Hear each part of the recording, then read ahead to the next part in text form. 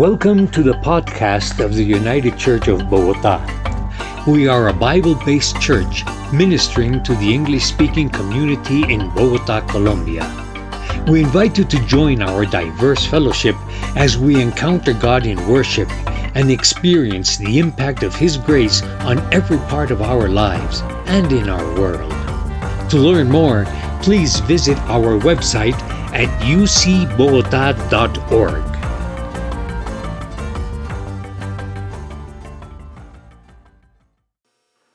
Thanks, Robert, for praying for the church, for the nation, especially on a Sunday like this. Good morning, everyone. Great to see you guys. Great to be preaching God's word this morning. If you have your Bibles, we'll be turning to Psalm 63. Psalm 63. Last week, we talked about how God is our refuge. There's safety in His presence, and His kingship endures. So as children of God, we can stand on His promises. The same promise that was established with David in Psalm Samuel, it affects us, includes us, and so we can stand on that, knowing that we're safe with God. Psalm 62 will be preached next week, so you want to stick around for that, but today will be all about Psalm 63. My family longed for Stephanie to get better. My family longed for Stephanie to get better. If I could condense my father's prayers into 3 words, it would be, heal my princess. See, Stephanie was my younger sister, is my younger sister, and when I was little, I remember taking rides to CHKD, Children's Hospital of the King's Daughters. I remember taking rides to CHKD countless times because my sister was sick. When she was born, she was diagnosed with a disease that is pretty prevalent, pretty common in the African American community, known as sickle cell anemia. And for those of you who don't know what sickle cell anemia is, that's basically when the red blood cells that are circular shaped, those are signs of normal, healthy red blood cells. But the sickled shape blood cells, those are shaped like bananas. And so those stop blood flow in your arms, your legs, different parts of your body. And as you can imagine, when there's a blockage of blood flow, that can cause extreme, excruciating pain. That's the pain that my sister was in. That's the pain that she experienced for 14 years. 14 years of doctor's visits. 14 years of driving to the hospital. 14 years of what seemed like the same prayer over and over and over again to God. Heal my princess. My family was longing for Steph's healing. And we all long for something. We all long for something. Because we live in a fallen world, it creates this longing for things to truly be restored. We're so accustomed to things not functioning in the way that they should, and so it creates this sense of longing. And notice I'm not talking about wants. For most of us, depending on what we want, we can go out and get what we want. But to be asked what we long for, that's creating a deeper and longer desire to have something fulfilled. And it also points to the fact that when we long for something, usually we have exhausted all of our resources, and so we're left hoping for that thing or hoping for someone. This Sunday is a great example of longing. Colombia is longing for peace. We look at the elections and what's happening with that. Colombia is longing for peace. When we look at the arts, there are countless songs and films about longing for relationship, romantic relationship. And to long for something is such an innate human desire that it can relate to almost every part of our lives. And we'll see in Psalm 63 that David is indeed longing for something. And we'll see that because God's steadfast love is bigger and better than life itself. We look at the past, God has met our past need, he is meeting our current need, and he will meet our future needs. Past, present, and future. Those are my 3 points in this sermon as I preach through Psalm 63. And so I'll invite you to stand as I read Psalm 63 this morning.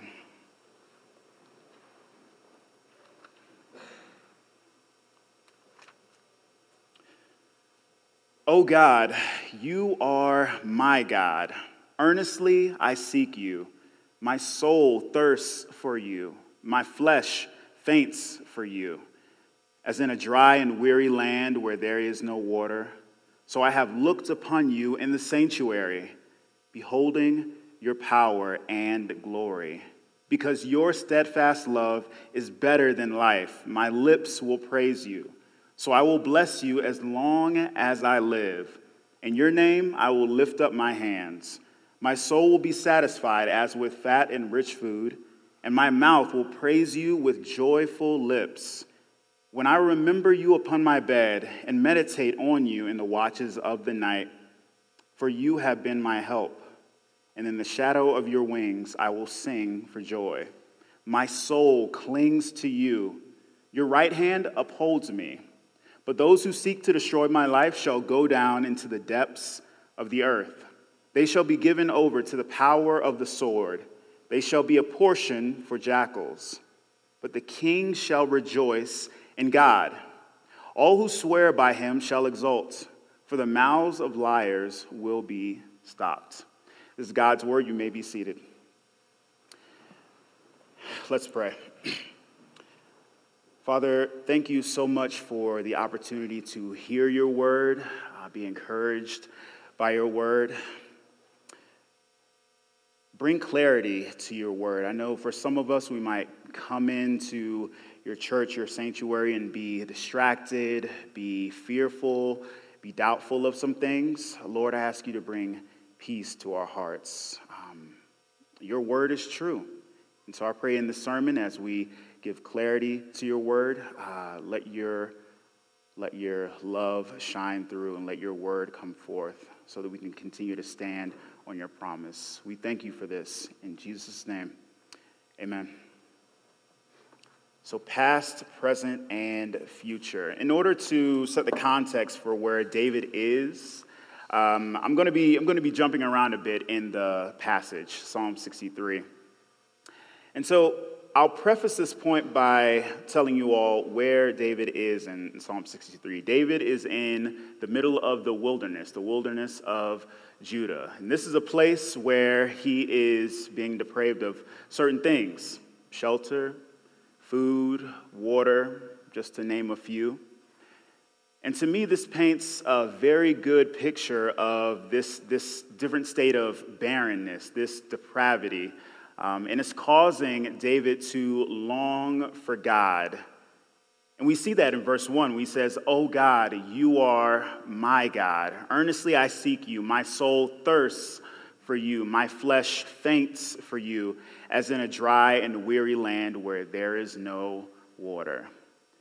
For those of you hearing that, for those of you reading that, right, it creates this imagery of, you might see like dead plants, infertile land, very dry ground, barren land, right? This is the imagery of longing. When you look around, there is no flourishing. There is no life happening, right? It seems very, very barren. And this is where David is physically as he's crying out to God. What we see in verse 2, there's a shift from the present to the past, right? And so we look to the past, we see that David was in a sanctuary worshiping God, uplifting his name, praising God. It was in the sanctuary that God was revealing himself to David. And so as he recounts these things, he recounts how God has been with him and God has been his help in the past. And I imagine as he's thinking about his own past, he's thinking, God, you were the one who has appointed me to be king and to lead your people, the Israelites. God, you were the one who has established your covenantal promise with me in my kingship. God, you were the one who was with me when I was in battle against the Philistines and when I defeated Goliath. You were with me. Those are just a few things that I can imagine David saying when he is worshiping God, when he's longing to be with God, and when he's thinking about how God has been his help in the past. But when we look at verses 6 and 7, we read, when I remember you upon my bed and meditate on you in the watches of night, for you have been my help, and in the shadow of your wings I will sing for joy. So commentaries say that David is meditating on God during the night, and in doing so, David recounts how God has indeed been his help, and his response is rejoicing since he knows that God has been with him through it all. He's been with him through it all. And so I have a question for you all, another question. As children of God, do you remember when you first understood and accepted and believed in the gospel? Do you remember? As children of God, do you remember when you first understood and believed in the gospel? Right? Think back to that moment. If you remember, it's like a fog that lifts over your eyes. Some people might describe it as like a huge burden off of your shoulders. And there might be so many things that you can remember and recount that have gone through your mind when you first understood and believed in the gospel. Right? Some of those things that might have been going through your mind is, I'm a sinner. Right? And so there's this nakedness, this vulnerability, this need for you to be saved. Right? I'm a sinner. I'm in need. Jesus is my Savior. I believe in Jesus. So those are some of the things that you might be able to remember when you first understood the gospel. For me, I first understood the gospel message when I was in children's ministry. Not teaching here, but when I was a young kid, and I had heard stories about Jesus and who he was and performing miracles, but by the Holy Spirit, I was able to clearly understand that Jesus truly loves me, so much so that he died for my sins, so that I can be a part of his family and be reconciled to Jesus. I understood that at a very young age. I like how Senior Pastor Eric Raymond puts it. In a blog post, he says, "It was Jesus who gave his life as a ransom for those in shackles of sin. And then, in time, the Holy Spirit was powerfully dispatched to open our eyes to see Christ the Lord.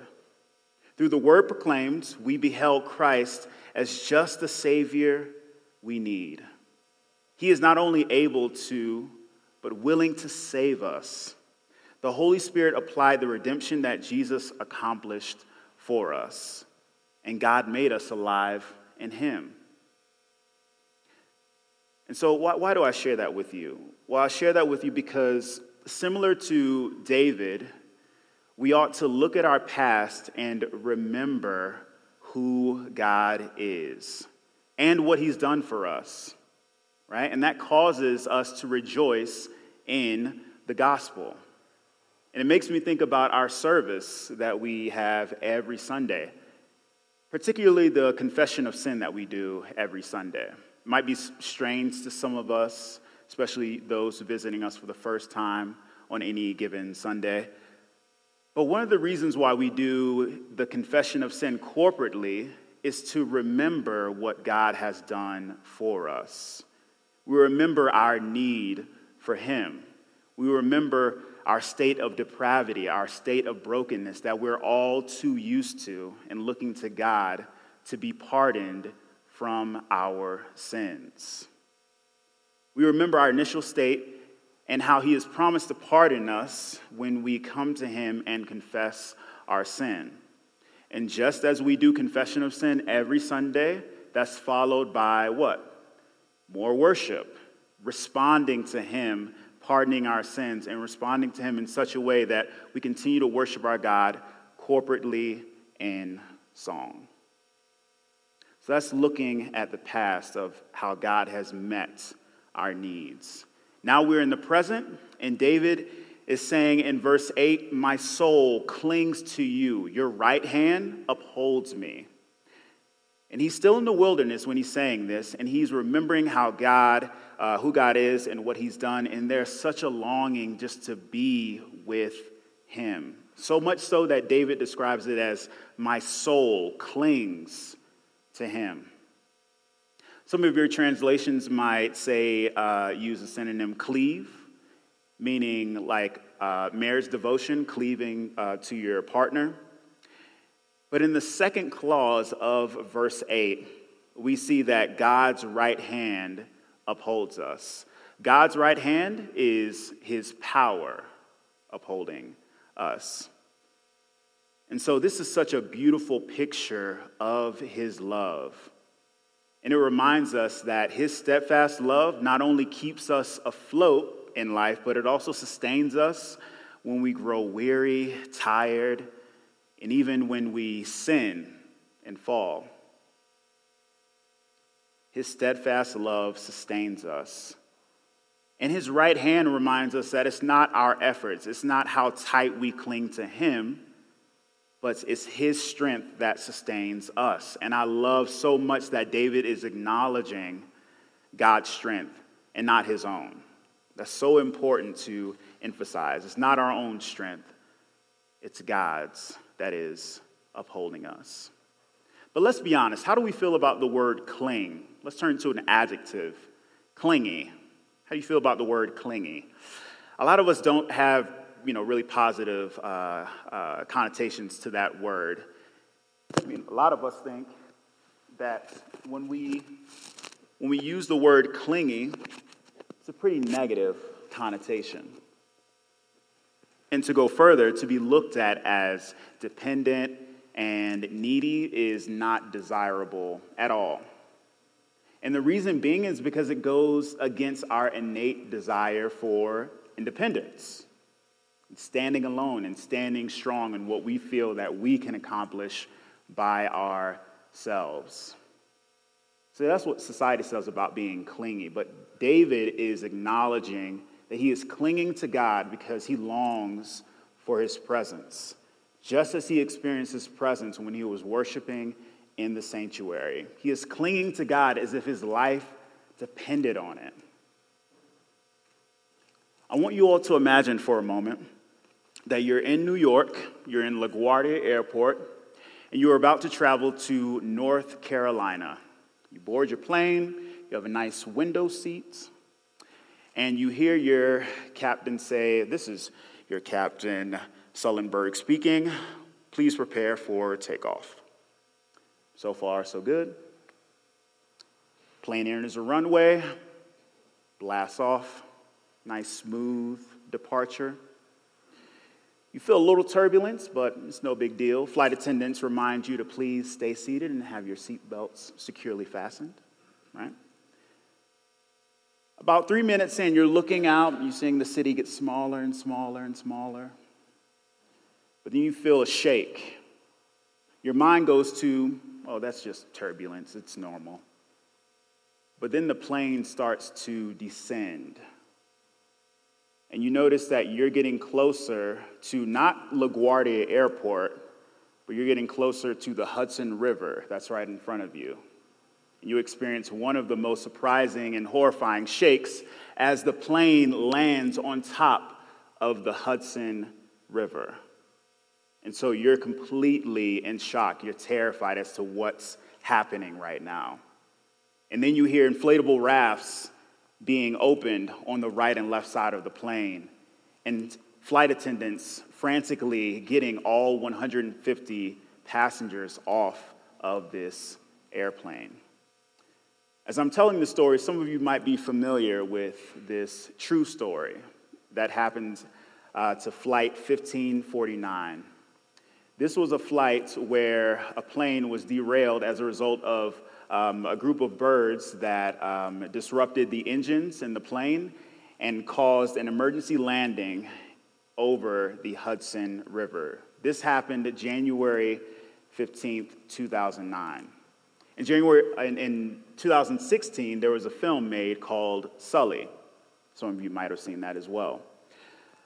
But what I didn't know was that my aunt was one of the 150 passengers on that flight.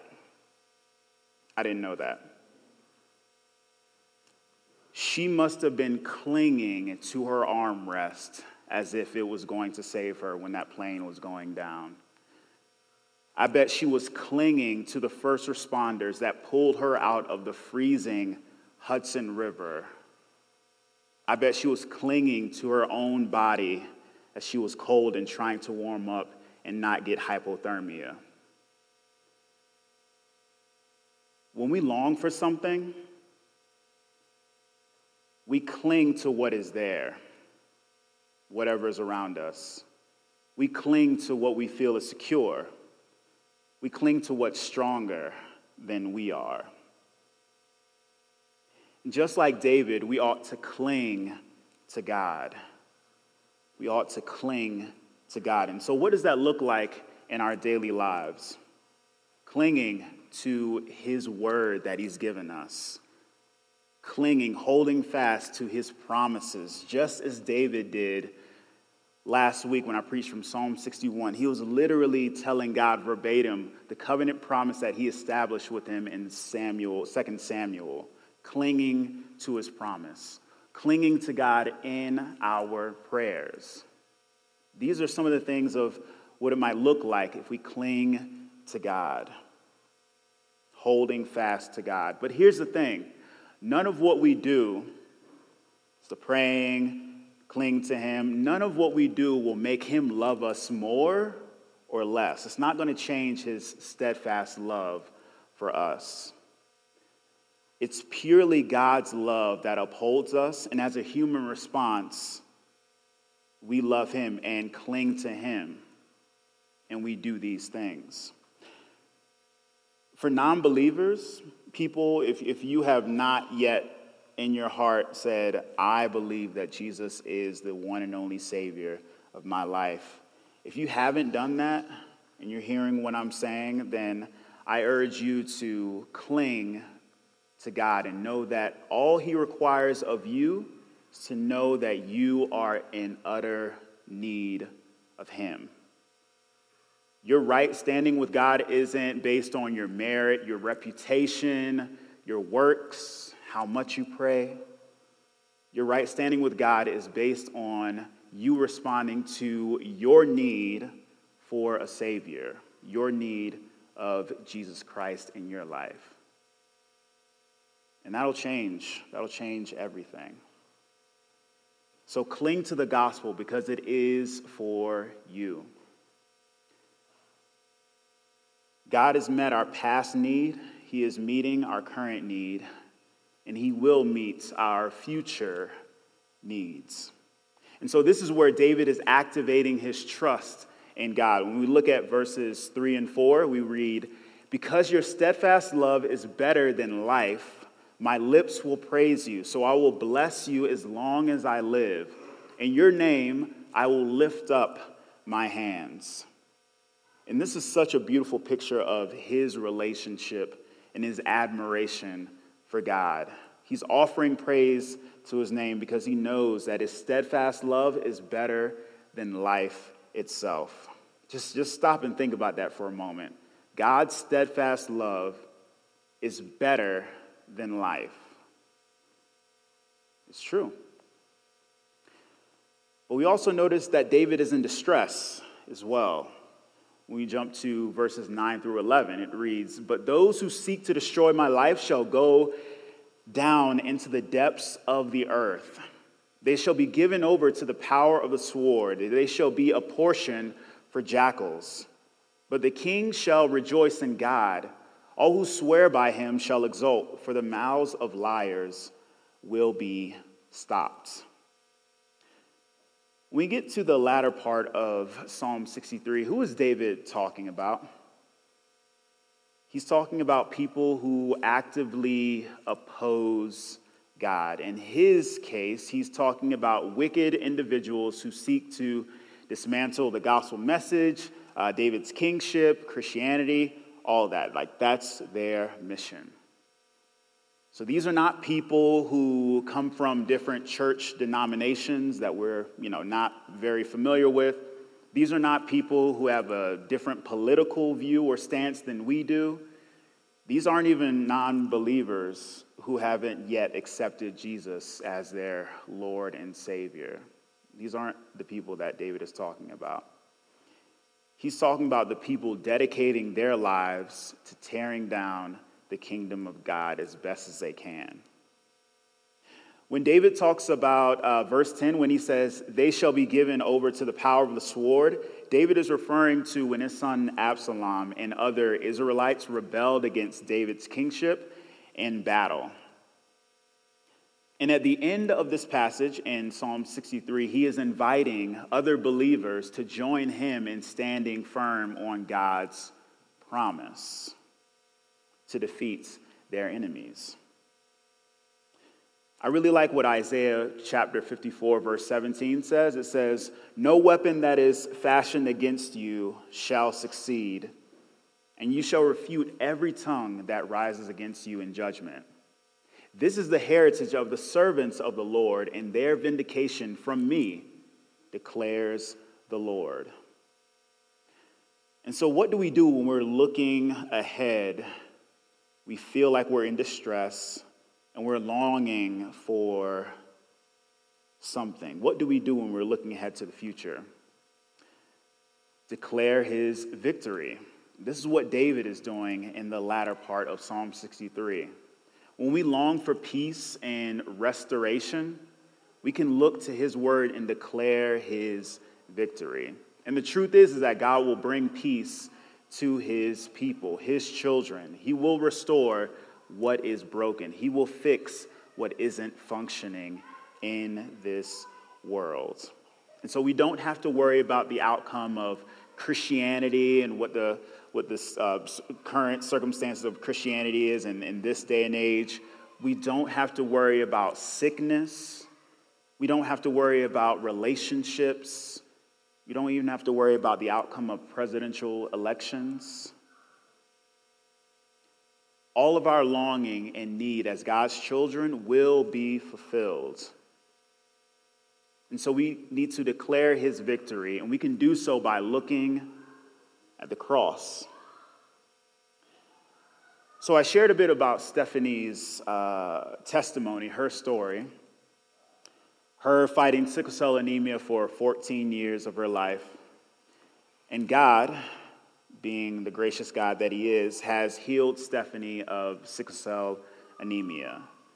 And that is a tremendous blessing. And we praise God for it. And so I mention that to you is because anytime we experience a glimpse of restoration, a glimpse of healing, a glimpse of things being made right in our lives and in the lives of people that we love, what we can do is we can hope further that God will completely fulfill what is broken in and around our world. He gives us glimpses of the full and complete fulfillment that he will restore. And that's done on the cross. Our greatest need was met on the cross. And it is simultaneously the greatest act of love known to man and a reflection of God's steadfast love. And so we remember how God has sacrificed his own son to die for our sins. He's calling us to cling to him, submit to him as king, and to currently live in right standing with God, knowing that our righteousness that we get from Jesus is not righteousness from ourselves. So as his children, all of our longing has been fulfilled through Jesus' sacrifice on the cross. And because of his sacrifice, we remember how great God is, that he is with us, and that he gave us victory over our enemies. Jesus truly does satisfy all of our longing. And so let's go to God in prayer and thank him for meeting all our needs. Let's pray. Father God, thank you so much for the word that you have given us as we go through the summer of Psalms and go through and talk about what David was experiencing. We realize that you have met our needs. When we look at the cross, we see that you have given us the greatest gift of all, salvation through Jesus' sacrifice.